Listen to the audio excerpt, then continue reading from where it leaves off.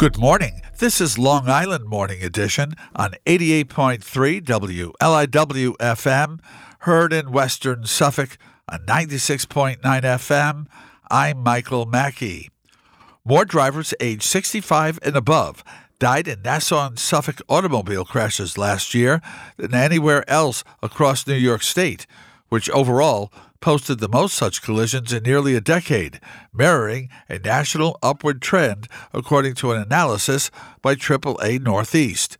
Olivia Winslow reports on Newsday.com that there were 214 fatal crashes in 2022 among drivers at least 65 in New York, according to the nonprofit AAA Northeast, which has 67 offices statewide and elsewhere in the Northeast region. The Auto Club said the number of drivers in the over 65 age group killed in 2022 crashes in the state was the most since 2013, when there were 230. Culling local data from the Institute for Traffic Safety Management Research, AAA Northeast found that in 2022, Suffolk topped the state with 26 fatal crashes involving seniors, followed by Nassau, which recorded 14, said a spokesman for the Auto Club, Robert Sinclair, in an email. He added that between 2013 and 2022, there were 212 such fatal crashes in Suffolk and 164 in Nassau. Among the contributing factors leading to the fatal crashes, failure to yield was number one, according to the Auto Club's report issued this week, followed by improper lane changes, unsafe speed, distracted driving, and disregarding a traffic control device. Sag Harbor architect Ron Reed, who also serves on the Village Planning Board, reached out to contacts at the New York Institute of Technology earlier this year to pitch the idea of fifth-year students using Sag Harbor Village as the backdrop for their senior projects. To his delight, the school took him up on his proposal. This fall, the 10 students in Architecture and Applied Utopias, envisioning a resilient Sag Harbor, working with Associate Professor Dong-Chai Kim and Reed, are doing just that. The students have visited Sag Harbor Village to do research and plot out their projects, and will refine them over the academic year. As reported on 27east.com, the students, whose projects range from a proposal for floating housing to a regional train loop connecting Sag Harbor to the North Fork, will unveil their work at an open forum on December 19th at Bay Street Theater in Sag Harbor. They will return to present their finished projects late in the spring. The forum at Bay Street Theater, which has offered its space free for the event, will take place from 1:30 to 5 p.m. There will be overviews of the project as well as individual presentations. The Southampton Town Board will be accepting public comment on its Climate Action Plan at next Tuesday's public hearing at 1 p.m. in Town Hall.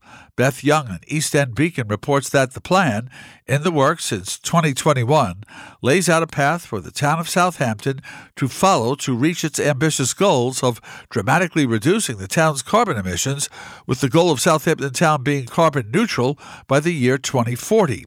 Southampton Town's Climate Action Plan outlines the interplay of state and federal policies, sequestration of carbon, and local initiatives that will be part of the puzzle of getting to carbon neutrality. The consultants believe nearly half of the reduction can come from local actions outlined in Southampton's plan.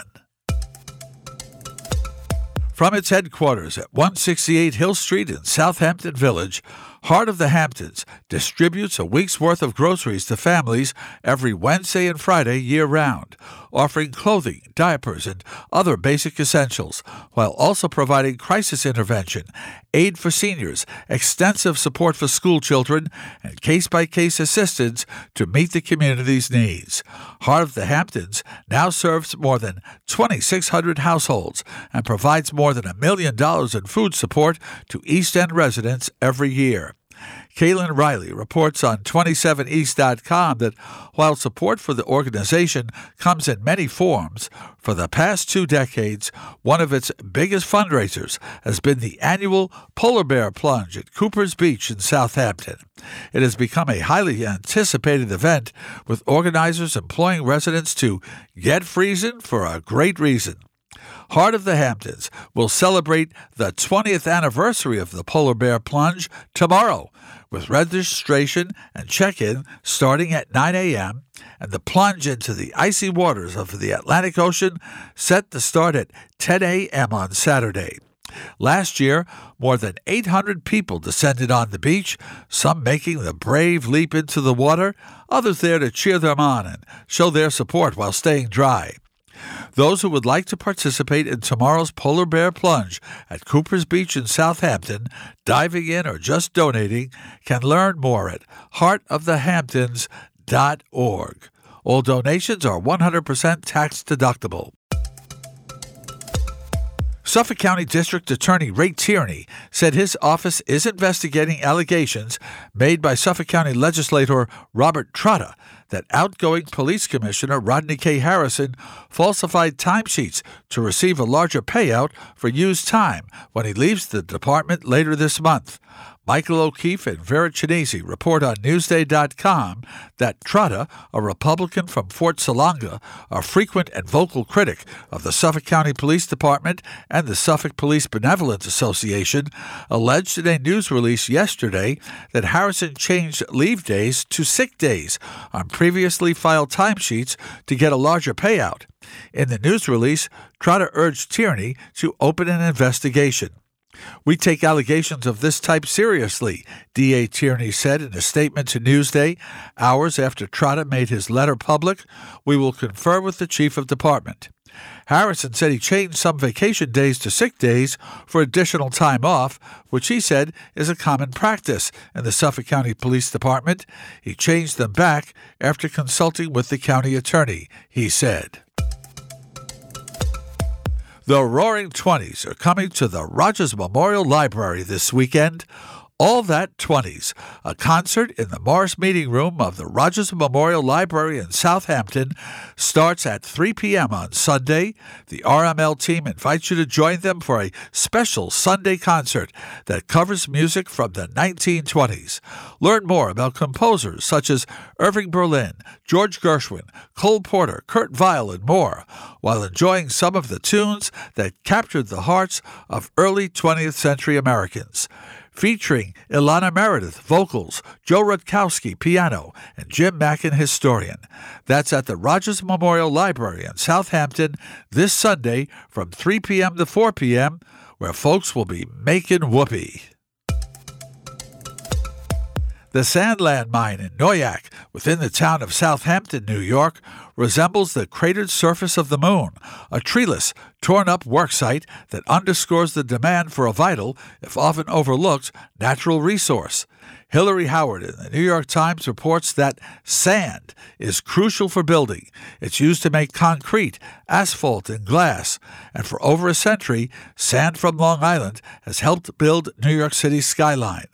But under the mine, there is another precious commodity, an aquifer system that provides Long Island's only source of drinking water.